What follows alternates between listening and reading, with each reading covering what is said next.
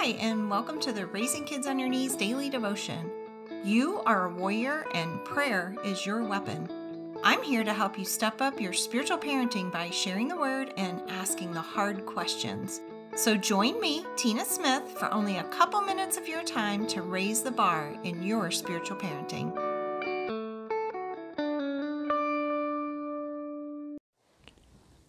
As we continue our series in Launching Points, today I want to talk to you about your identity, because knowing who you are makes all the difference. Our verse today is out of John 1, verse 12, and it says, "Yet to all who received him, to those who believed in his name, he gave the right to become children of God." We are parents. That is what we do, but so often we confuse who we are with what we do. Who we are children of God, and there are no circumstances or changes in life that will alter our position in Christ. If we hang our hat on the identity of parenthood, we will be blown and tossed by every wave of change that comes our way.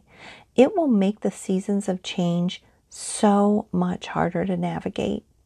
If we base our identity on being a mom or dad, then who are we when we have no more children in our home to parent? We are left with nothing more than a lost identity and no hope for the future. Understanding our identity in who Jesus says we are in the Bible is solid ground we can stand on. It is ground that doesn't shift and shake when the last one walks out the door. Here's something for you to ponder today. Do you see being a parent as who you are or what you do? Let's pray. Heavenly Father, I am your child. That is who I am. Thank you for giving me the blessing of parenting children for you. Help me to never confuse who I am with what I do. In Jesus' name, amen.